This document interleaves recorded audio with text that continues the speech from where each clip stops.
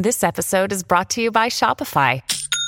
Forget the frustration of picking commerce platforms when you switch your business to Shopify, the global commerce platform that supercharges your selling wherever you sell. With Shopify, you'll harness the same intuitive features, trusted apps, and powerful analytics used by the world's leading brands. Sign up today for your $1 per month trial period at shopify.com/tech, all lowercase. That's shopify.com/tech.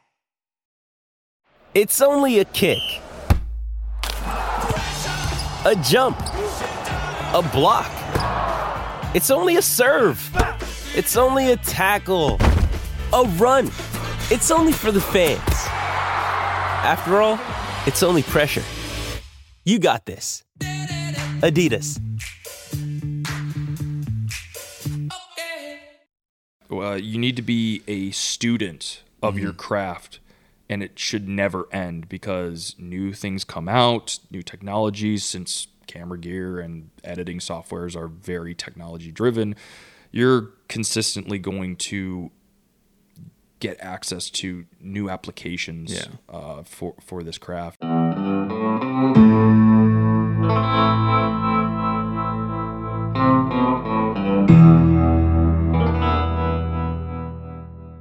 All right, guys, welcome to another edition of the Skiff Wanderer podcast. Today I'm joined by a good friend of mine, Mr. Alex Blackwell. What's up, guys? And we've been sitting here in Texas doing a little fishing. Not this morning. We were supposed to get out. We got up, got early, got tacos made. We were on the road, got to the gas station, filling up, and started drizzling. Decided let's double check the radar real quick, and said, you know what?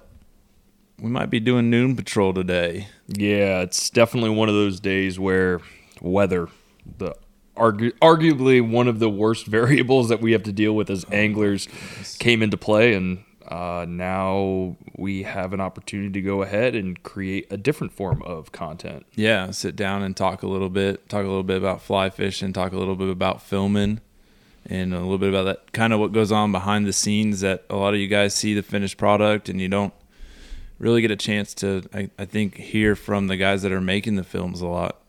So I'm excited to get into that with you a little bit. Yeah. When let's start off though. When did you start fly fishing? Yeah. So I kind of picked up fly fishing back in, I would call it 2008. Okay. I'm a 94 baby. Yeah. So it's one of those things where I picked it up really late. You're just giggling over there.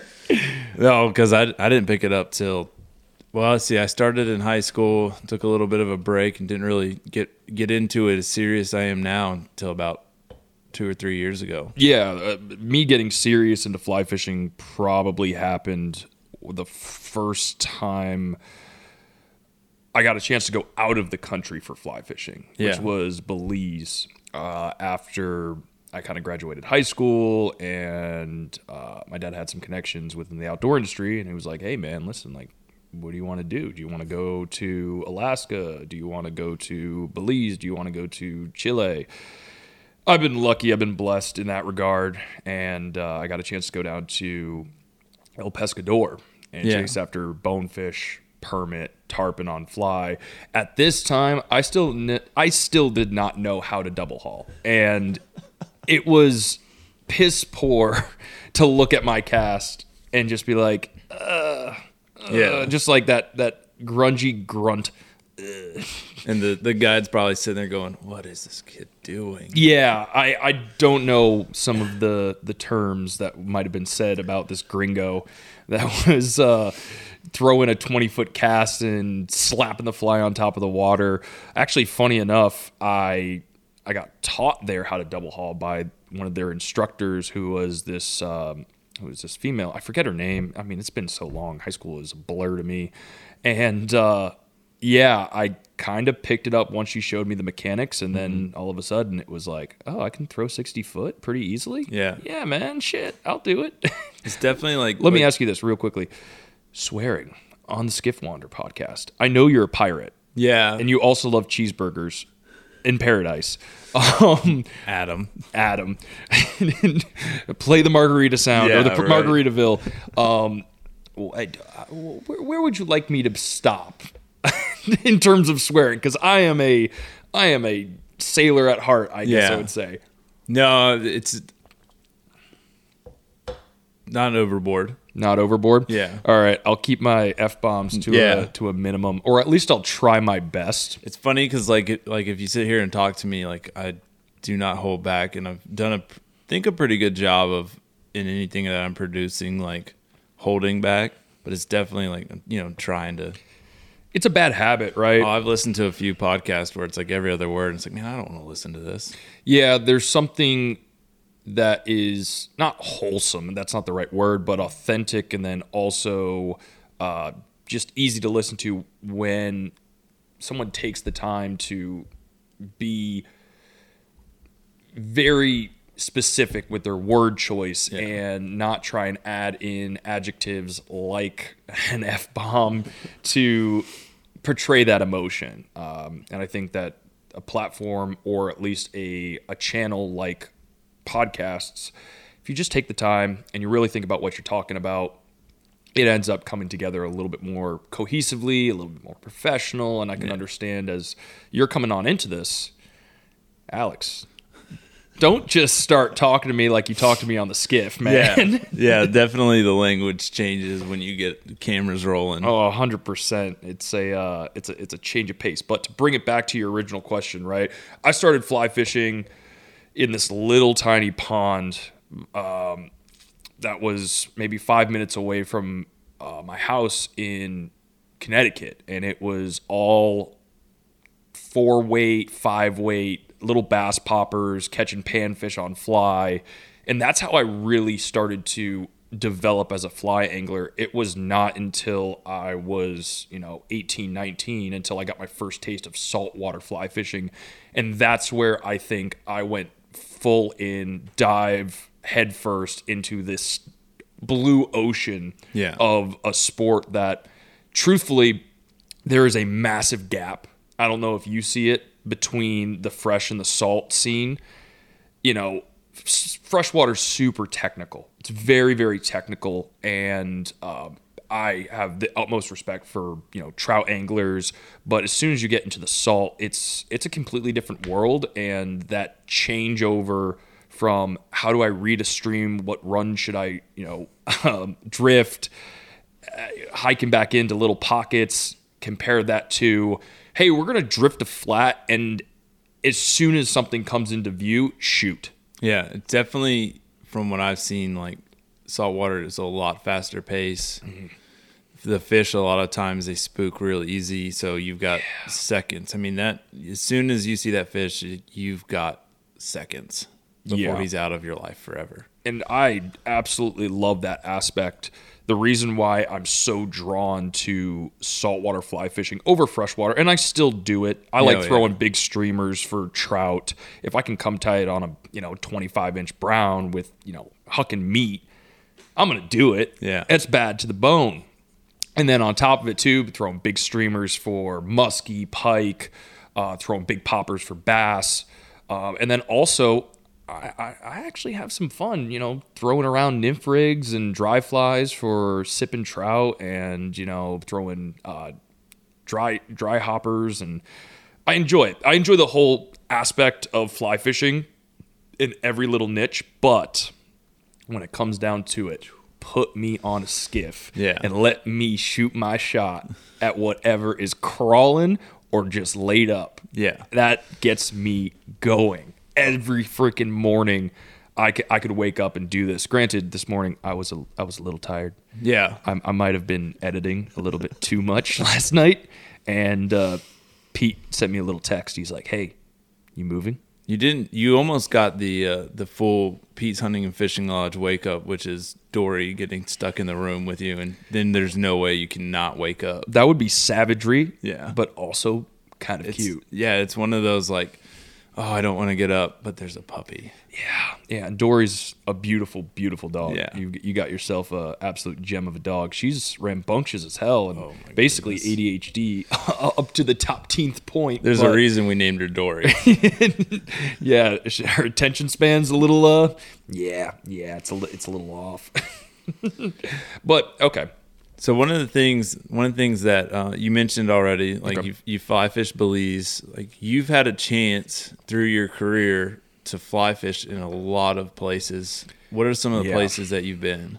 So I have fly fished a lot of unique places. I've gotten a chance over the last couple of years to go to Sudan, Australia, and a lot of different states over, the con US. I still want to get out to,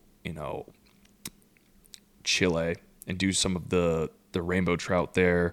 I really want to get into Bolivia for the peacocks, and also you get your golden dorado and your paella, arapaimas. Yeah. There's so much left. I've only touched the surface, and I've used to a degree my skill set within videography and storytelling and my imagery to allow me to get to these places. Right. Fly fishing, in my eyes, is a vehicle to unique destinations and unique places. Yeah. Like coming here on the Texas coast, where we were fishing yesterday, you're only going to find fly anglers there. So your average boater, your average conventional angler is not going to find himself in those locations. So I always saw fly fishing as a vehicle to cool destinations. I needed a vehicle for fly fishing. Yeah. That was kind of a point in my life where I was just like, I really, really, really want to film. I really, really, really want to be outdoors, but I also want to fish. Yeah. And I needed some way to go ahead and do that. And there's many avenues you can go down, having a YouTube channel, having a social media presence where you start getting sponsors from brands. And I just gravitated towards the video side of things. Yeah, for sure. But yeah, Sudan. Yeah. That place is cool. Yeah. Catching triggerfish on fly on a little atoll that, maybe there's been a dozen or 24 fly anglers to, and then going ahead and catching GTs and like yellow-lipped emperor snappers on an atoll that, from what we were told, was, hey, you guys are the first fly anglers here. Have fun. Yeah. No, I mean, that would be like the dream is, load the skiff up on the back of a 100, 200 foot little OSV and just start cruising around the ocean looking for random flats that no one's ever been to. Yeah. Just costs a lot of money. It does cost a lot of money. There's some last frontiers out there. Yeah, for sure. Unfortunately, the world is getting much, much smaller, and it is rapidly decreasing in terms of, what's left to touch. Yeah. And so that Sudan trip was actually a 12-day on the water, 14-day exploratory trip. First of its kind. I put out a video about it. I put it up on Vimeo. Didn't really publish it on YouTube or anything like that, but I kind of let my followers kind of see it. And yeah, it was an exploratory trip, first of its kind, into the southern portion of the Red Sea. And I can tell you that what we saw really changed my perspective on things, and also it enthralled me to get out there and explore more. Yeah. No, I mean, it's definitely like you hear about places like that. Like I've heard stories about Cuba where they're finding like Cubera snapper up on the flats, and it's like, man, like I would love to see a lot of that stuff come back to the States where we took care of everything well enough that you could see a lot of that untouched landscape come back to where, you're going out and you're fishing the flats around the Keys, and there's snapper right next to bonefish and tarpon and stuff. Granted, like Biscayne, for example, they get mutton snapper on the flats. Granted, they're not huge, but, there are little hidden gems where you can find cool stuff like that. But you go ahead and you start talking about a place like Cuba, which it's not massively publicized about how good the fishing can be there. Yeah. I mean, I did a little bit of research. So when I worked for my previous boss, John B., who's a YouTuber, and he likes to be a world traveler. Yeah. Yeah, that was my vehicle to getting to some of these locations and being placed in those positions to potentially fly fish, potentially film, and create cool stories. We discussed a potential Cuba trip. Yeah. And I went to bat for it. Yeah, of course. And we found some funding. We got some sponsors to be like, yeah, if you guys want to go to Cuba, like, go on down. And granted, like, this isn't all fly fishing at this point. John's more of a bass angler. That's his pride and joy. If I try and get a fly rod in his hands, he kind of looks at me funny. It's one of those situations where he likes it, but he also doesn't take the time to go ahead and really dial in at that craft because it takes a minute. It takes a minute, and I don't. You might be able to speak on this, but you kind of have to totally deep dive into the fly game and fully immerse yourself, not kind of half-assing it, so to say. No, definitely. Like when I got my start, I was in the backyard every day for at least 15-minute chunks every few hours. And I used a lot when I was really trying to dial in casting and double hauling. I was using a 4-weight a lot, just because it's not as strenuous on your body. So you don't. One of the things that I've seen is if you take an 8-weight and you've never thrown a fly rod and you start practicing, what's going to happen is the weight of that rod is going to cause you to kind of form some bad habits because you're compensating for the weight. So like I'll tell people, like, get a small rod, learn to cast on that. Yeah. And then I was going every night out onto the flats where I could just practice with the 8-weight. Nice. And I remember like some of the first trips when I was really getting into it, like thinking about bringing spinning tackles, like, no, if you're gonna, like, you need to focus, and that's what I would tell anybody, like, if you want to get into this fly game, it's going to take a lot of practice and it's going to take time, and you need to fully commit. If you're going to go out with spinning tackle, as soon as it gets hard, you've brought a crutch along to kind of limit yourself, and like, oh well, it's getting hard, let me get the spinning rod out. And I think I've got a couple of videos where like I'm solo fishing and I break out a spinning rod because like I couldn't. The boat's moving. The boat's moving so fast that it's like I don't have the cast down just to get it. And now, like, God, I don't even know the last time I picked up a spinning rod. Honestly, I'm a little bit of a halfa. Yeah. Like, I love fly fishing, and so this kind of ties back to what I was talking about. There's a lot in, I would say, the collective industry and also the mindset of most anglers that you got to be one or the other. Yeah. I like the aspect that I can do both because it is fun, so fun to go ahead and sight cast on the fly rod. Yeah. And then as well as on spinning. Yeah. There's the same gratification that you get out of both. And so I am definitely more on the fly side of things currently with what I'm doing. But if I'm just going to go out, my parents got a place down in Sarasota, and I like to go down to Charlotte Harbor and fish in some back bays. Yeah, I'll bring the fly rod, but like I also know, like, hey, like I kind of want to just catch some fish. Yeah. I'll bring the spinning rod. But when I go ahead and link up with a guy like yourself, or head up to Massachusetts and link up with a couple of buddies, Idaho, Louisiana, North Carolina, for right now, it's all fly. And honestly, those locations are fly friendly to a degree. I think that's the best way to put it. Mm-hmm. I had a little questioning kind of additive tone there. But yeah, I'm a little bit more of a halfa, and that's something that's very I wouldn't call it unique, but it's different from the standard mindset that most anglers have.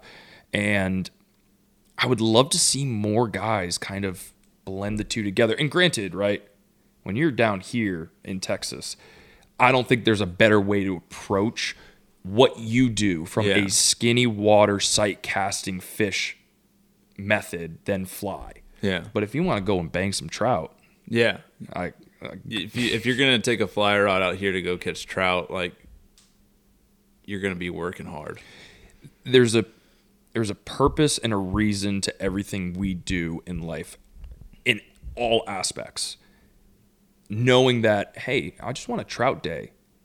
go ahead, bring the spin rod, have some fun. It's satisfying because you go ahead, you catch, 15, 20, maybe you catch 50 trout in a day. Then you pick up the fly rod and you're like, shoot.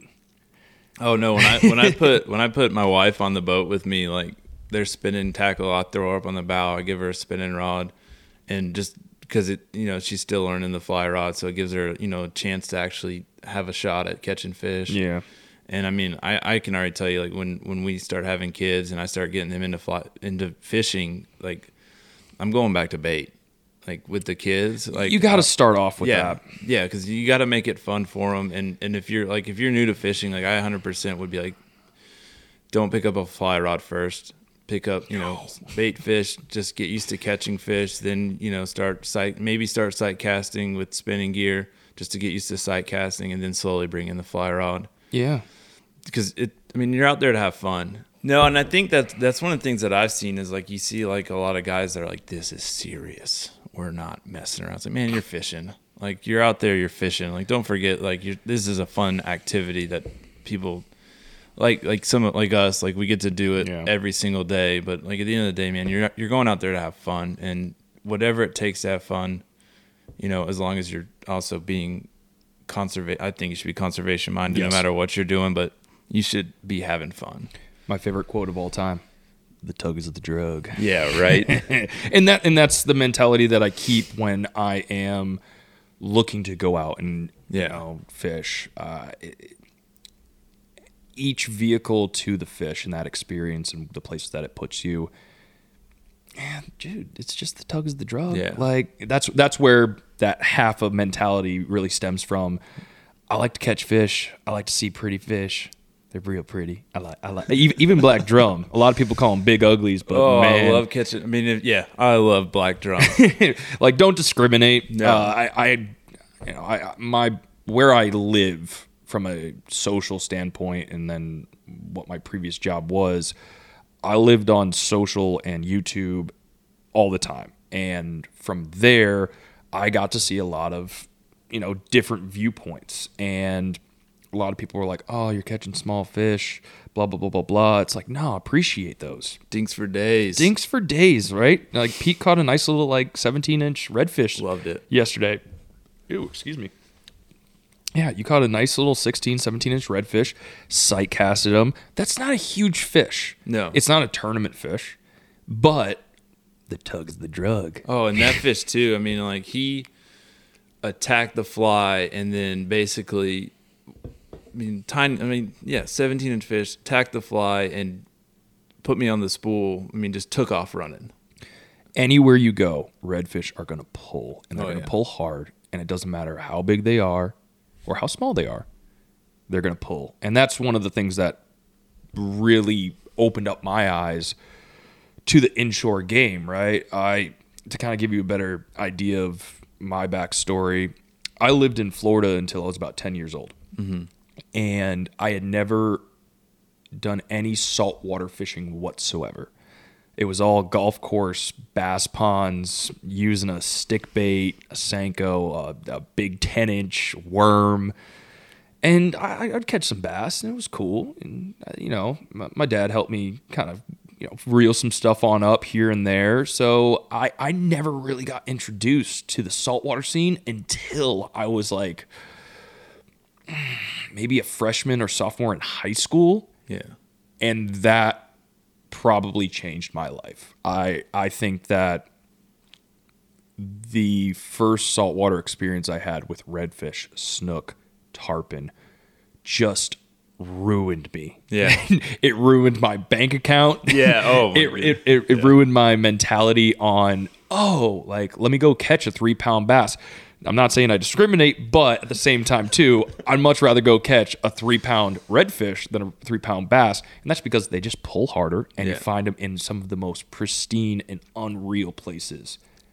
I've fallen in love full head over heels to the inshore game. And yeah, man, it's when you get a chance to come down, fish with Pete, get to see his neck of the woods, it's so intriguing to look at the United States, or even just the Gulf Coast as a whole, and how much it just changes. Oh, yeah. Like, I live in Florida. I lived in Florida till I was 10, moved to Connecticut till I was about 20, 21. I was up in New Hampshire going to school trying to be a meteorologist because I love weather, even though it can ruin some fishing days. But then I moved right back down to Florida because I'd started to do some inshore fishing. And that, again, changed my life, ruined me.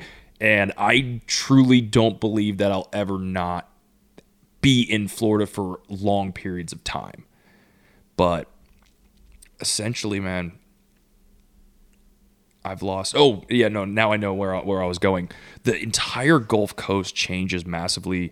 And one of the things that I've noticed about your waterway is that there is a immense amount of seagrass, lush, green, and a ridiculous amount of bait fish. Too much mullet. Too much mullet, honestly. Those things are assholes, honestly. But, you look at places that have my heart, Charlotte Harbor, and seagrass is absolutely devastated.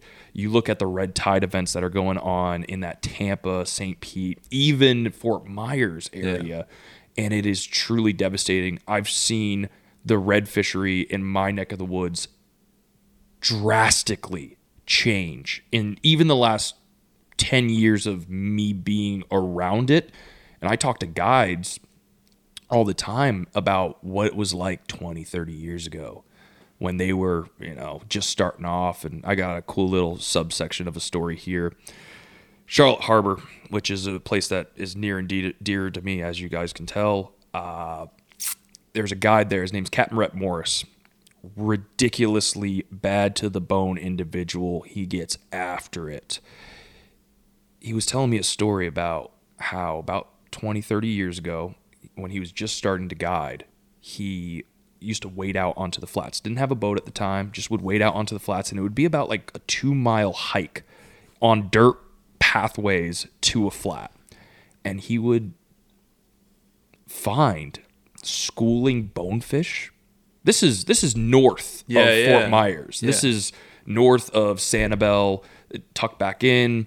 So in the east wall of Charlotte Harbor, he used to find schooling bonefish, schooling permit, and ridiculous amounts of redfish, snook, and tarpon. Yeah. And he's like, that all disappeared 20 years ago. Started 30, disappeared 20. And after the last 10 years, he's like, our redfish population has become dismal. The snook population is solid, not great. And the fishery has just kind of taken a massive step back due to the negligence of certain individuals. And one of the biggest ones is Mosaic. That got brought up with the Tampa Bay dumping of Piney Point. Yeah. Mosaic was a part of that because they dumped a ridiculous amount of sewage into Tampa Bay, caused a massive red tide bloom, and also another microbacteria or microalgae that literally suffocated the water and killed football fields worth of fish. And the Peace River that runs into Charlotte Harbor, there is a phosphate mine from Mosaic that's up in the northern section of the Peace River. And they dump those nutrients and, the toxic... Whatever they're not using. Yeah, whatever they're not using we don't need into the Peace, and it filters on down into Charlotte Harbor. And that fishery, from my conversations with guides, used to be as good, if not better, than like Biscayne Bay, Florida Bay. And unfortunately, it's just taken a hit. And because it's also in a unique area, it's not Tampa, it's not Miami, it's not Fort Myers.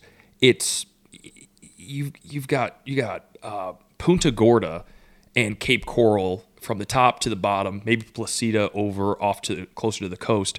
They're not big cities, so that area just kind of loses the attention. Yeah. And so when you guys hear about these huge red tide blooms in Florida, you'll hear about Fort Myers, Sanibel, you'll hear about Naples, you'll hear about Tampa and St. Pete, but you just won't hear about Charlotte Harbor. So it hurts my heart to know that fishery is consistently taking left hook after left hook after right jab from, unfortunately, the negligence of individuals. However, this is the contrast. Coming over here to Texas, there is lush seagrass everywhere. And I was already mentioning there's a ton of bait, there's a ton of mullet, too many mullet. Too many mullet. When I look at this waterway and I see what you have, I come back to my buddies over in Florida and I'm like, listen, I've never seen this much seagrass in my entire life. The only other place that I can think of is maybe Belize. Yeah. It's refreshing to see what happens when humans leave a place to a degree untouched. Yeah. Because obviously in your area, right, you got some pretty big cities, I would call it, Corpus area. It looks like, I had this conversation with you in the car the other day. It looks like what the east coast of Florida looked like maybe about 30 years ago, maybe 40 years ago, where you had some development, right? Yeah. All this development's new age, but you had some development, but there was a lot of areas where it's just like it's open. You go over the sand dunes, you're right on the beach, and there's nothing for days. It's not like you have high rises left and right. Florida has a ridiculous amount of problems.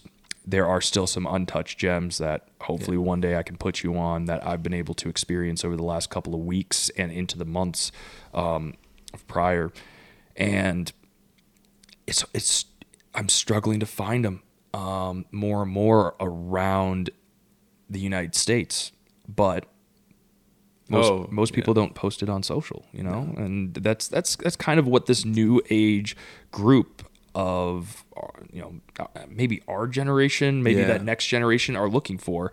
Is you're always looking for landmarks. You're always looking for where did he tag? There's a lot of people that try to pick out stuff, and I mean it's from a content creator side. It's one of the things that I know plays in the back of my mind, and get low shots, make sure you're using like a lower aperture so that it blurs out a lot of the background. Spot burning is a problem and a half in our current generation / society where we stand in this modern age.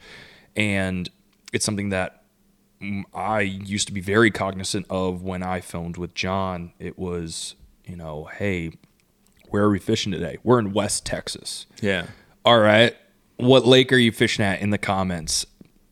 No response. No, and I'll get that every now and then. Oh, are you fishing here? And it's like, I'm going to ignore you. We, as content creators, have to service our consumers to a degree. And I think there is a threshold of, hey, everybody come to this location and fish this spot because I took a photo and you could see landmarks, you could see you tagged it appropriately. Yeah. And you unfortunately see areas get absolutely massacred by anglers because everybody and their friend, everybody and their mother, everybody and their entire family is going to come run to that location because it's so good or it's so untouched. And unfortunately, I think that's the problem with Florida. Is that, it was highly publicized that, this place is a magical place.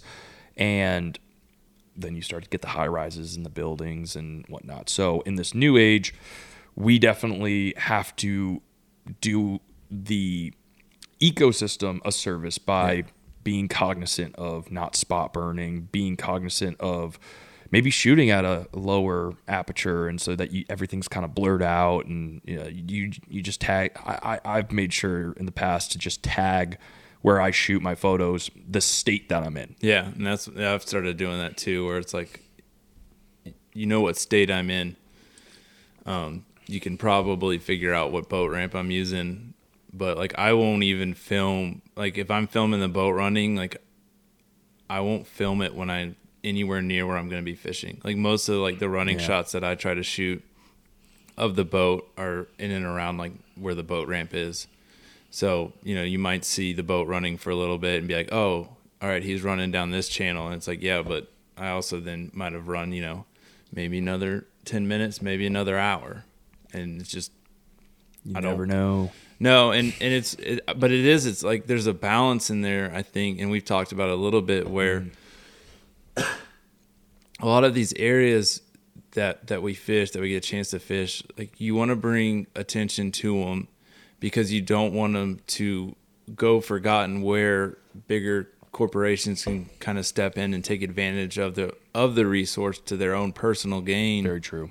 We talked about Bristol Bay, where I've never fished up there, you've never fished up there, but like we all know what's going on up there. And I think the guides and the content creators that have been up there have done a wonderful job of making sure everybody knows what's up there, how awesome it is, and that it needs to be protected. And I think the guys that are fishing the Everglades are starting to do a fantastic job of, what's out here, what's going on, what needs to be protected.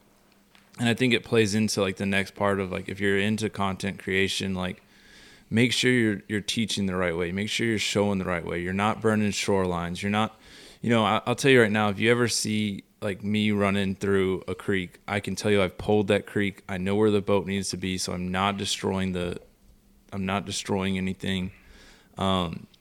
If you don't run across flats, like just there's like common sense stuff, right? Yeah, like then there's stuff where you'll watch guys and they're like, oh well, that's an awesome shot of this guy running a creek. Like if you see, like I'll tell you right now, if you see somebody running a creek and they're in like South Carolina, that's 4 foot of water. Yeah. Especially if it's high tide, you might have 8 foot of water in that creek. That same creek in Texas is going to have a foot of water, and you should not be running it. It's so skinny in Texas. So skinny. It's incredible how skinny it is. We take some long poles. Yeah, we took a nice little long pole yesterday. I'll kind of wrap this little segment up in kind of a brief little statement for us. When it comes down to publishing what we publish, we're very, very cognizant of the ramifications that our content published on social media, which lives forever, unless you decide to take it off. We understand that people can go ahead and utilize that as a tool to find locations. And we're not saying we don't want to educate and show what, a fishing spot, a unique state or a unique area has to offer. We want, at least I do, I want more and more people to get outdoors and experience this. It is mind-blowing to me that most people will live their entire life without just experiencing one redfish or experiencing one brown trout or one tarpon or even a muskie or a pike. When you get a chance to actually hold that fish and just admire it for the brief moment that you have with it, it's going to shape you for the rest of your life, because there's that mutual respect between you and the fish, the fish at that moment. It's there's many films out there that have spoken incredible words upon that moment. I might not be the guy to go ahead and talk about it. I'll just be layman's terms, but we want people to get out and fish. It's why you have the Skiff Wanderer channel. It's why you have this podcast. It's why you produce content. You want to get people outdoors. We also don't want people to go ahead and just blow a spot up. Yeah. And we're very cognizant of that. And then at the same time too, we're very, I think I can speak for us. We're very conservation focused, because we want to see these fisheries continue to grow and flourish. Yeah. We want your kids, maybe my kids one day, to experience these waterways. And every single time I talk to a guide, and probably yourself too, it's about the good old days, when fishing was real good. Yeah, no, I want this mentality to come into like anybody that's in the outdoors. Like I really want there to be this mentality of, I want one day to sit down with my kids or my grandkids and be like, you don't know how good you have it now. Back in my day when I was coming up, we didn't see fish like this. Yeah. And I think it's obtainable. It's going to be a lot of work, but I think it's obtainable. And I think one of it is just adopting that mindset of, man, kid, you don't know how good you have it now. Hopefully one day we get to that point. It is a long road ahead of us, and I think as a whole, as like humanity, we've done a shit job Yeah. We've really done a bad job of protecting these waterways, but we're becoming aware. Yeah. And there are great organizations out there, like you discussed with me yesterday, Flatsworthy, Captains for Clean Water, like we talked about, the Bristol Bay Movement. There are organizations out there that are fighting for our waterways. And as a young guy, 27, and you, 32, you're 32, right? Yeah. Oh, man. I'm closing on that gap real quick. It's so great to see that they're speaking up and they're fighting for us and they're lobbying for us. Florida's a great example. You got just these great people that are publishing phenomenal content, that are educating the masses, and they're bringing that awareness back. Yeah. But yeah, man, I don't know. We just got really passionate there. Might as well break on into that next passion of ours if you want. Yeah. Well, I'm going to talk about conservation. Yeah.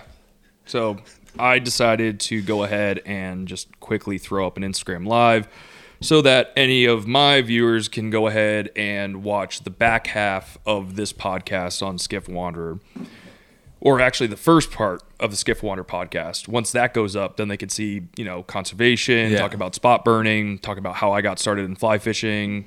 And now let's kind of get on into the camera side of things, because I get a lot of questions on Instagram about this, and I can only imagine that you get a lot of questions as well. No, and definitely. So, yeah, we were talking about passions, and there's a lot of avenues. I mean, obviously, we're very passionate about fishing in general, and there's a lot of avenues into making more of a career out of it than not. And I think we both adopted the content creation side, and specifically, you've been doing it for a lot longer than me, the film side. So when did you really start getting into film and photos? So I got into photos and film at an early age. I used to go ahead and say, I kind of really dialed in my videography skills, later in life, but the true origin of it was from a film side. It was, hey, I live up in Connecticut. Let's make a snowboarding edit, because it'd be dope. It'd be so cool. Yeah. So I used to take, I don't know if you remember, there used to be these little Kodak handheld handy cams. I mean, they were about the size of a wallet, tall, a little bit slender. And I used to film with that, and I made the worst edits possible on iMovie, and they were garbage. But that was kind of like the coronation of that filming aspect. From there, I used to take my parents' camera and borrow it, and it wasn't anything fancy. And I would just go ahead and, shoot some stuff. And when I started getting into going down to Florida, and more importantly, when Instagram first came out and I started to edit on Instagram and create photos, I wanted a better camera than just an iPhone 3GS, I didn't want a 2 megapixel camera. I wanted something that took sharper photos, because I wanted to showcase to social that, hey, I can take some cool pictures too, because people were putting out badass content online. And so once I kind of went through that process, I took a step back. I really just stopped doing the whole, big camera things. I think it was more so cameras and phones got really, really good really quickly. Yeah. And when I was in college, at that point, I had garnered maybe 1,500 followers. And it was because I was editing in Lightroom on my phone, or I was editing on a app on my phone. And people were really liking the content. And it got to the point where people were like, hey, you should do this. You should take some photos. Then I went ahead and took a darkroom photography class. And at that point, I was really intrigued with long exposure. And I got into the Milky Way scene. Yeah. Astrophotography is still a huge passion of mine. And it was the catalyst to this whole life's mission that I now have, which is, video telling stories and capturing moments for individuals to live and see and have to hold. Yeah. So did a bunch of astrophotography stuff, and I started making some bangers. They were clean, man. And again, like I'm taking astrophotography in Florida. You know how much light pollution is in Florida? Oh, yeah. You guys are lucky here in Texas. Yeah. Shoot. I used to drive, 2.5 hours out into the middle of Florida, just north of the Everglades, and used to wake up at 2 a.m. or not sleep, get out to the spot at 4 in the morning during like March and April when the Milky Way was just rising and you had the darkest light. And I used to snap some pretty kick-ass photos. And that's when my style changed completely. I dove into cameras. I understood photography 101 to a T. And then it was like, why don't I just press the record button? Yep. And I think that's where a lot of that transition happens. And my opinion is if you don't start off with photography and you just dive on into video, right, you start to lose the basic mechanics and the original education or the foundational education that is in actually just taking a still, right? Mm-hmm. Movies are motion pictures. Yeah. They are moving images. So you need to appropriately expose and set your shutter speed and your ISO and all of the different variables that go into videography and photography. You need to set that appropriately. Yeah. And I got a unique opportunity a long time ago in a galaxy far, far away. Not that long ago. It's not that long ago, but it feels like ages ago, where my photos reached a large portion of people. I think when I was in that motion to go ahead and start the video side of things, mm-hmm. I was at like 2,500 followers. Yeah. I was like, shoot, I'm a big man. Look at me go. Yeah. I'm like, I'm a goat over here. And then I look on over into the social platform, like, I'd like at least 5, or I would like, 10,000 followers. Anyways, funny thing, I used to produce music and make mashups and remixes. Yeah. That was a college thing for me. I wanted to be a DJ. I like music. I'm an audiophile, like I said.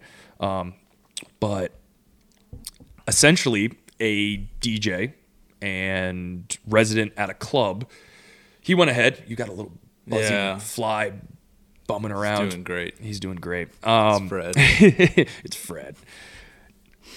I got this unique opportunity where this DJ was like, hey man, listen, like there's an opening at this club, the Ritz Ybor. Mm-hmm. And would you be interested in being like a secondary gun for hire there? And I was like, shoot, how hard can video work be? Yeah. I used to shoot snowboarding park edits on my little camera. I could do this too.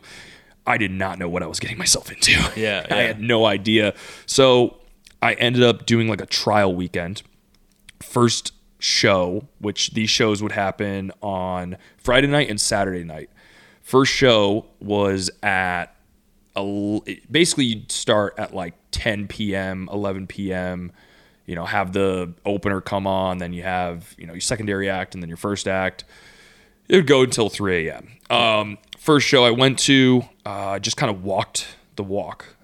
Didn't really shoot. Had my camera, was ready to go ahead and, press record, but I walked around, saw what the videographer was doing, the resident videographer. His name's Terry Beeman. Mm-hmm. He's out in LA right now, and he's shot for really, really big artists. Great guy. Was a phenomenal mentor to me. He basically showed me the ropes. He was like, hey, get a shot here, get a shot here, get a shot here, get a shot here. You should be good. It's 30 to 45 seconds, maybe a minute long for a recap video. Yeah. Just do it. Whoops. I got my weekend. I did 2 shows. I filmed for Breathe Carolina, which they had a song back in the early 2000s called Blackout. I don't know if you can end up playing that, but if you haven't heard it or haven't heard of the actual group and then the song, look up Breathe Carolina Blackout. You're going to be like, oh, those guys.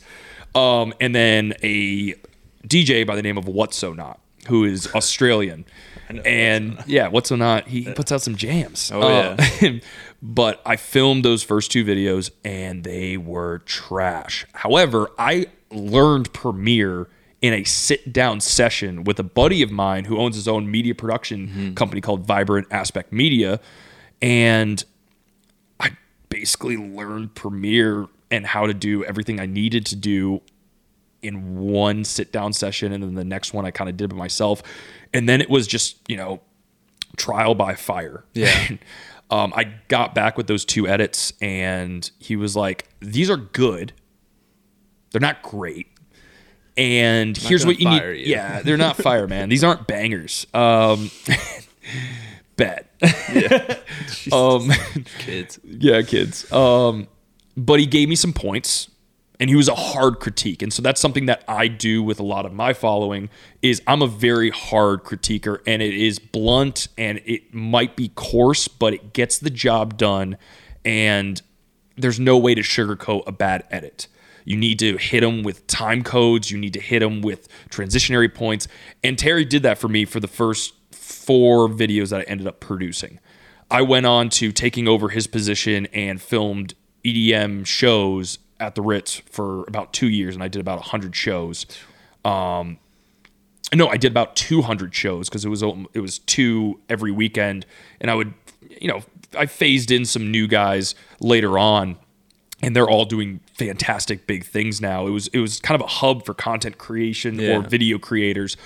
And I learned how to color grade during that time. I learned how to appropriately transition clips with motion and blur, and how to set up a short story in a minute format. Yeah.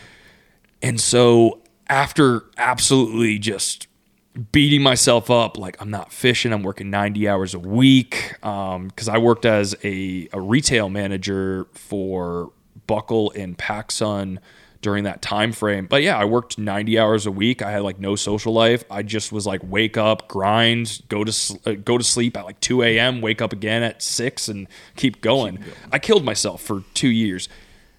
I finally said, enough is enough. I've done this EDM stuff for a while. I'm pretty damn good. Let me go ahead and start doing some freelance stuff. So I worked for an auto detailing company. I worked for an AC company, and I did a little bit of real estate. Nothing too crazy. And I finally said, let me apply this to fishing. Yeah. And holy cow. I mean, I whipped up my first one, and then I started getting some love from like Yakko.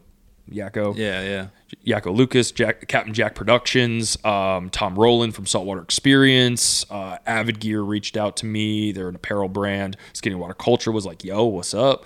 I started getting that recognition that I didn't think I would ever get, and it was monumental because it clicked for me. Yeah. And I finally transitioned over to filming fishing content. I put out, you'll love this, I put out 4 videos in 4 months. Mm-hmm. After those 4 months, I then got hired by John B. and worked in YouTube with him for the last 2 years and some change, and now I'm doing my own thing. Yeah. For a startup fly fishing company. And yeah, it was an interesting road that I got on into, but man alive, has it been a freaking fun ride. Those first couple of edits that I ended up putting out, I now see so many issues with them when it comes down to the fishing side of things. But I've fallen in love with the longer form, 10 to 15 minutes, short stories, short films, and really trying to capture emotion while also playing the roller coaster with music and ties to action. And I've just fallen in love with this form factor of video. And now it's like, second nature. It's like double hauling, after my little time in Belize. And then you get it down. Yeah. So my road is super unique.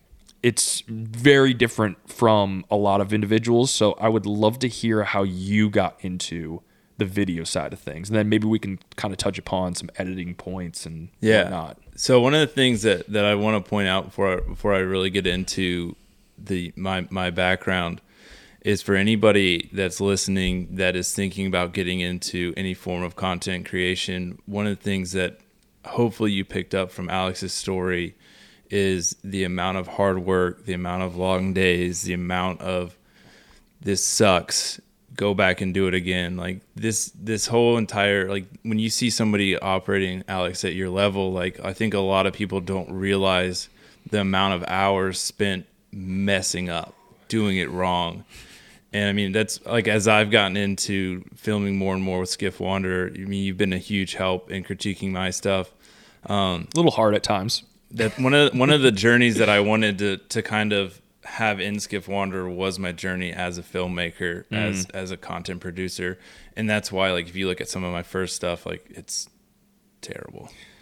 We all started off with potato videos. But I think too, along that lines, like, if you're going to get into it, find guys that are better than you and take that constructive criticism as constructive criticism, not as you suck, quit.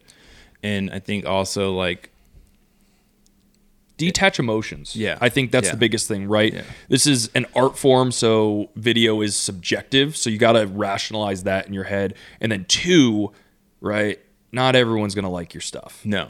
Plain and simple, you're not going to appease everybody. And you need to just take a step back and say, what makes me happy, while also fine-tuning the craft, right? The craft, the foundational aspect of video, the filming, getting the right B-roll shots, your A-roll shots. That's all just fundamental. Where a lot of people kind of fail is when they start to add the emotion in, like, oh, this guy I looked up to, or this guy that I've always seen and I really, really like, he's telling me my stuff is, not good. He's not saying talking to you. Yeah, he's not talking to you, the person. Yeah. He's talking to you, your craft. Get better. Yeah. There's so many tutorials out there. There's so many resources that you could go ahead and learn. I learned videography on YouTube. Like, I me too. Yeah. This is not a masterclass on how to go to art school and get a degree. This is a masterclass on go on YouTube, access that giant encyclopedia, which is the internet, and just get it done. Yeah. Sorry. No. I mean, it's 100% like it. That's the other thing that I'll see is you'll see guys get into it and they want to make their first video the most perfect, epic video that everyone's going to love. They're going to throw it up on YouTube. It's going to have 500,000 views within a week, and then it doesn't happen, and then they just quit. Impossible. And it is impossible to do that with your lack of experience, right? To become a master at something, you have to do it 10,000 times. Yep.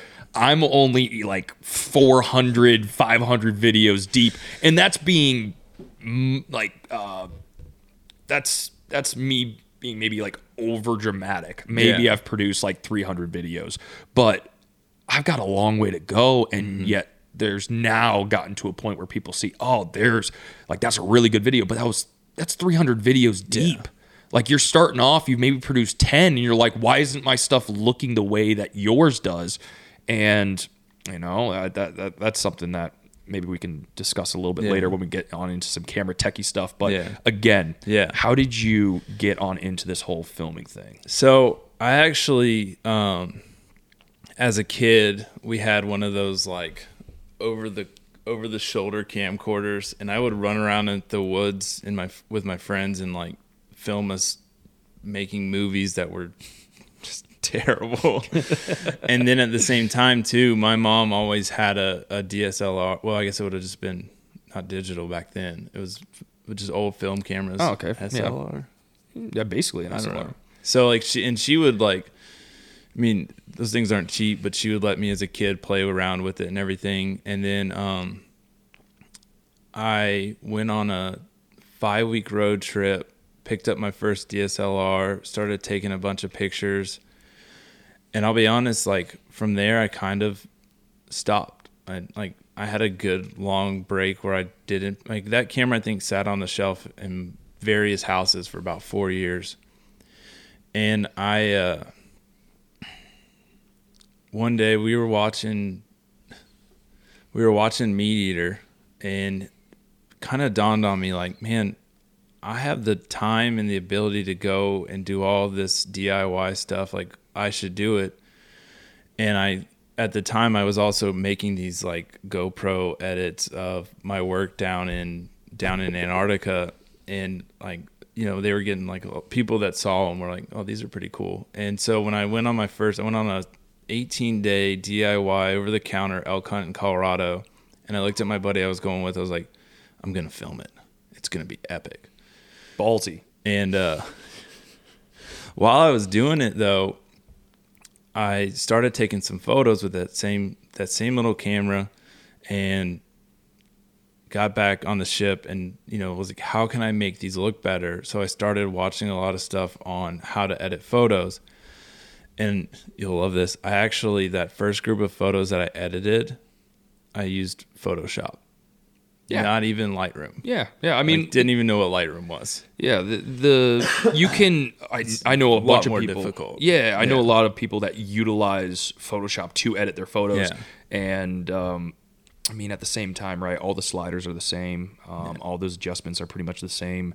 Lightroom is just a little bit cleaner. Yeah. Because Photoshop is very daunting since there's so many tools that you can utilize. But again, right, you weren't photoshopping. Yeah. No, so I started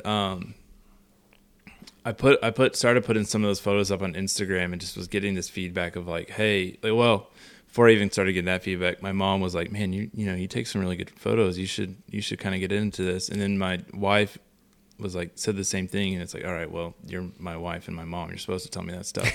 But I started putting them up on Instagram and they were getting a lot of traction. I was like, man, maybe they're right. Maybe I should start looking into this more. And so I honestly, like, I was living in Florida at the time, and I would just take off and go into the WMAs around me and just spend hours hiking and taking photos of whatever I could find. And this just kind of idea of I fell in love with it. I fell back in love with the outdoors. I wanted to be outdoors, and I wanted to get into film, but I said, man, before I get into film, I want to master photography, or at least have a really good baseline with photography. And so I upgraded my camera to the one I'm using now. I just took a ton of photos and just kept trying to make them better and better and better. And then as I got better and better, I wanted to get back into film. And I was trying to figure out, like, how do I want to get into film? What can I do? Because I know my film, and my films in the beginning aren't going to be great. Yeah. But I wanted to find a way to still put them out and produce them. And that's when, honestly, when the whole Skiff Wanderer idea started to formulate in my mind of, I'm going to have this journey as getting back into the outdoors, as becoming better at fly fishing, as becoming better as a filmmaker.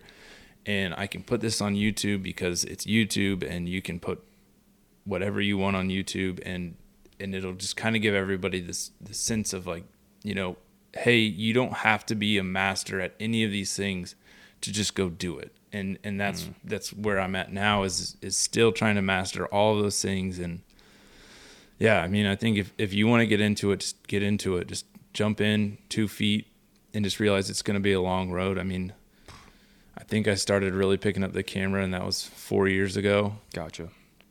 And it's just constantly, like, learning. And I mean, I still jump on and watch YouTube videos about how to make stuff better. Yeah. You need to be a student of your craft, and it should never end, because new things come out, new technologies, since camera gear and editing softwares are very technology driven. You're consistently going to get access to new applications for this craft. And yeah, man, I am head in, like, I deep dive massively into the study of this craft every single day, every single week, every single year. I'm always learning. And I think that people just believe that you pick up a camera, you press record, and you splice up the clips, and that's it.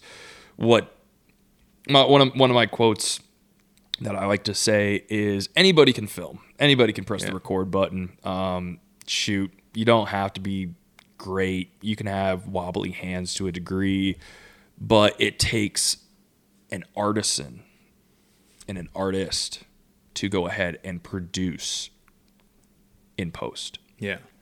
Oh, for sure. Yeah, to make everything I mean, that was honestly one of the best parts about getting into film, along with starting a vlog about fishing, is it taught me it's taught me very quickly how to edit a day of fishing into a story that makes somebody want to watch it, because it's easy to go out there and you can get awesome shots of people casting and awesome shots of catching fish and fish releases, but then to like piece it all together of, you know, this happened and we did this, like it takes a lot of messing that up and looking at what you did and saying, I need more of this footage, I need to make sure I'm doing this. And honestly, like the vlog thing is immensely like helped me become better at that. Yeah, because you're actually performing the act of filming with intent every single time you hop onto the water. One of the things that I love about what you do with the rough logs is there is a cinematic aspect to it, but it's also raw. So it's this beautiful blend between what you'd expect to see on YouTube and then also what you don't expect to see on YouTube. And it's something that I tried to do with John when I worked with him. It was, how do we tell these stories in a cool, unique, cinematic fashion while also being true to his origin and what the channel truly was, which was GoPro chesty footage, you know, vlogging, all that other stuff. So I absolutely love, what you've done with the rough log. Yeah. It is a great piece of rough, raw, cinematic beauty all mixed together to create a 13, 15, 20-minute video that is just about hopping on the boat with some buds, shooting some camera, not killing, I'm sorry. I was going to say killing some fish. Catching some fish. Or not. It depends. It depends on how hungry Lindsay is. Yeah. But yeah, you've done such a great job with starting from ground level zero and working your way up. And I think I can speak for you on this, where when you do this, you enjoy the process. Oh yeah. And that's something that is a indicator of whether or not you're going to succeed in this. In anything you do in life. If you do not enjoy the process of waking up early just to get some extra B-roll shots, staying up late just to finish up that edit, taking the time with a fish, you know, making sure it's going to be revived, but also grabbing, 4 or 5 shots for a different selection so that when you go back and post, you're set up to succeed. Yeah. If you don't love that process, it's not for you. No. It's like, hey, I didn't love the process of school. It's why I bounced and I'm a college dropout, but look at me now. Yeah. I run around and fish and film and I do some cool stuff. And granted, right, I have some regrets about that whole process and how it went down. But at the same time too, right, I followed my passions. I was a student of the game and I dove into the everlasting process that is filming and videography and content creation and media production. I want to learn more, man. Yeah. I'm at a point in my life where I want to get better at studio shots, which is something that, for you, I look at him and I'm like, man, I would love to know how to do that, but I'm not ready. Yeah. And now I'm at the point where I'm lucky enough to I'm ready. Let me dive into a studio and let me dial in lighting and make sure that I can create some of the best product media that I possibly can, but at the same time too, going back to my roots, getting in the water, sitting crisscross applesauce, shooting some Talon black drum, on a 400 millimeter lens. I like that aspect, and I don't mind the idea of hopping on into a studio and having 2 people with me and lighting stuff up and getting the appropriate shots. This video thing, it's so dense. It's very complicated. But if you want to tell stories, and we're in an age now where you can tell stories and publish it on social, on YouTube, on Facebook, on Vimeo, whatever channel you want, you can do it. You just gotta, in the words of a business partner of mine, you just gotta nut up or shut up. Yeah, yeah. Now I got a question for you. With everything that you're doing, how weird does it feel? How weird does it feel to be out on the water without a camera? Do you even go? great question. I actually love it. Yeah. Because my life, my work is centered around holding Yeah. a camera at all times. I get very brief moments where I'm able to set that down and just immerse myself in hydrotherapy. No, I've got some great friends that like I'll have. I mean, I don't go on the boat without my camera gear, but I'll jump on the boat with them with everything, and they look at me like, "Man, let's just fish." And I'm like, "You know what? Let's just fish." And it's just you get a chance to just kind of just enjoy being out there for the day. I mean, I'll tell you right now, the whole time in the back of my mind, I'm like, I could get this shot, I could be doing this, but it's at the same time like, man, it's just nice to just enjoy it. There's a point for me, it's a profession. For you, I would call this a growing profession. Yeah. There's a point where you need to take what is a hobby and separate it away from a profession. Granted, now if I'm going to have fun, I'm just going to roll a chesty or I'm going to roll a head cam. I'm going to get some cool shots and I kind of just forget about it. It's already rolling. I'm not trying to get uber cinematic. I'm not trying to tell a story. I'm just trying to capture a moment and just let it live on video. And that's how a lot of these YouTubers started out. You know, I got a good deep dive into John and his mentality when starting off. He was like, I just wanted to go, I'm sorry, I had a bug fly in my face. He's like, I just wanted to go ahead and just relive those moments. And for me, I walk on two lines. It's either I don't have any cameras at all, or I'll just bring a GoPro and a chesty. Yeah. But a trip like me coming down here, right? I'm down here for work. You saw me. I got down tacos and work. The fishing lodge here, Cat and Pete's Fishing and Hunting Lodge, 5 stars, and that's a quote taken directly from the one and the only Bryant Patterson. If you don't know who he is, just watch some wildfly stuff. You'll see an interesting Alabama boy running around with a nasty double haul.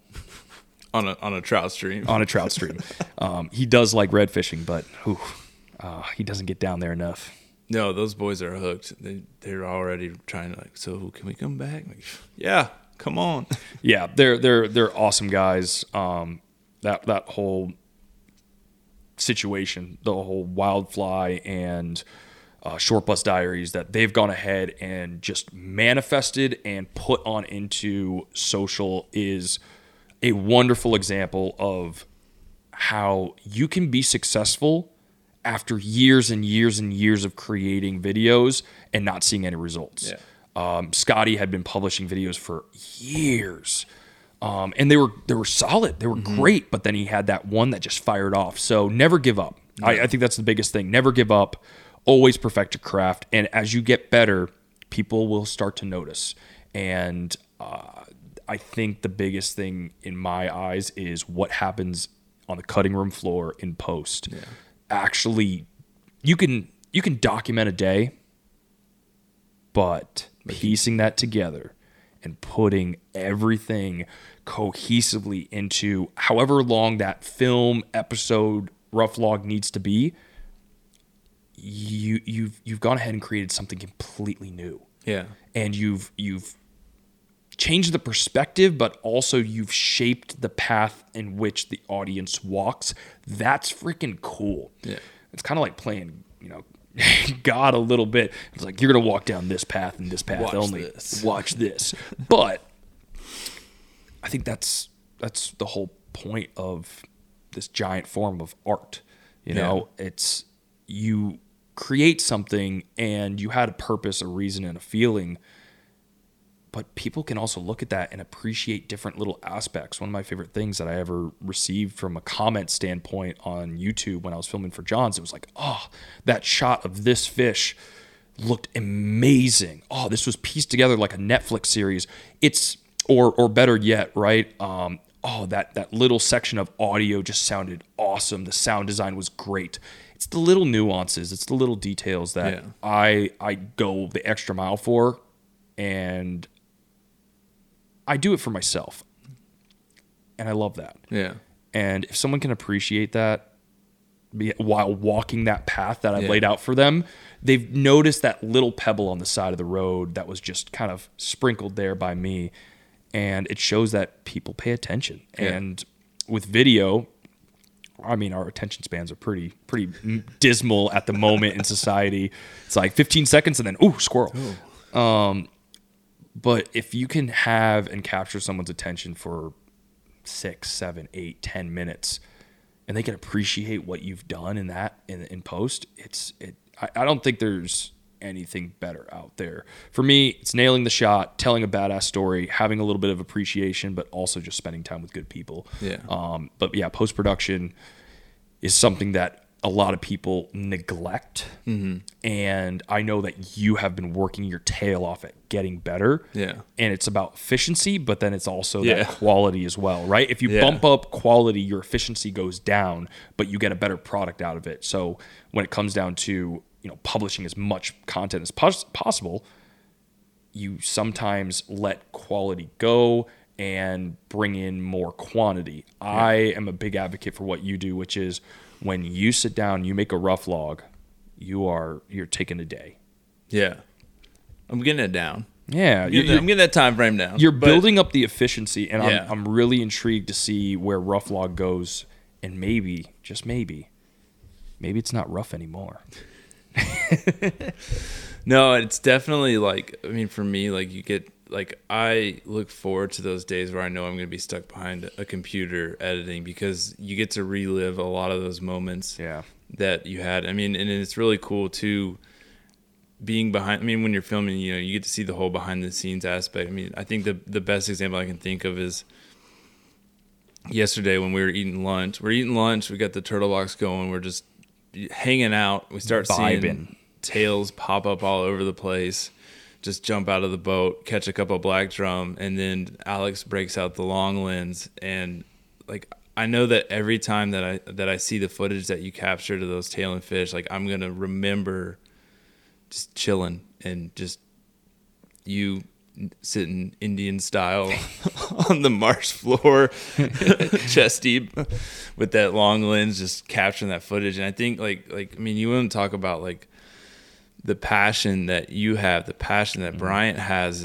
It's we go out and we capture these shots and then just hang out and just love life and just enjoy it, and just it's I don't even know how really to describe it, because it's something you just have to see and be a part of and do. And I think you've said, if you're getting into this, you have to love doing it, and you'll start, as you get into it more and more and you get a chance to work with guys that are into it, you'll see the passion that they have, the drive that they have, that we're going to take the time to get the shot, and then we're going to take 20 minutes and hang out. Where's the applause button? Because I kind of want to hit it right now. Thank you, Pete.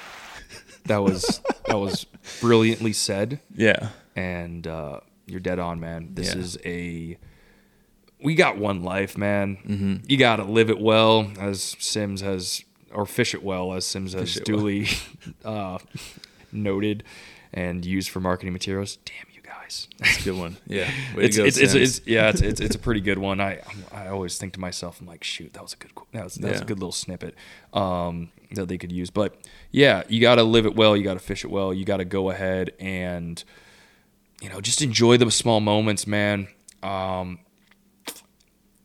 Yesterday is a great example, and I'll also say this, right?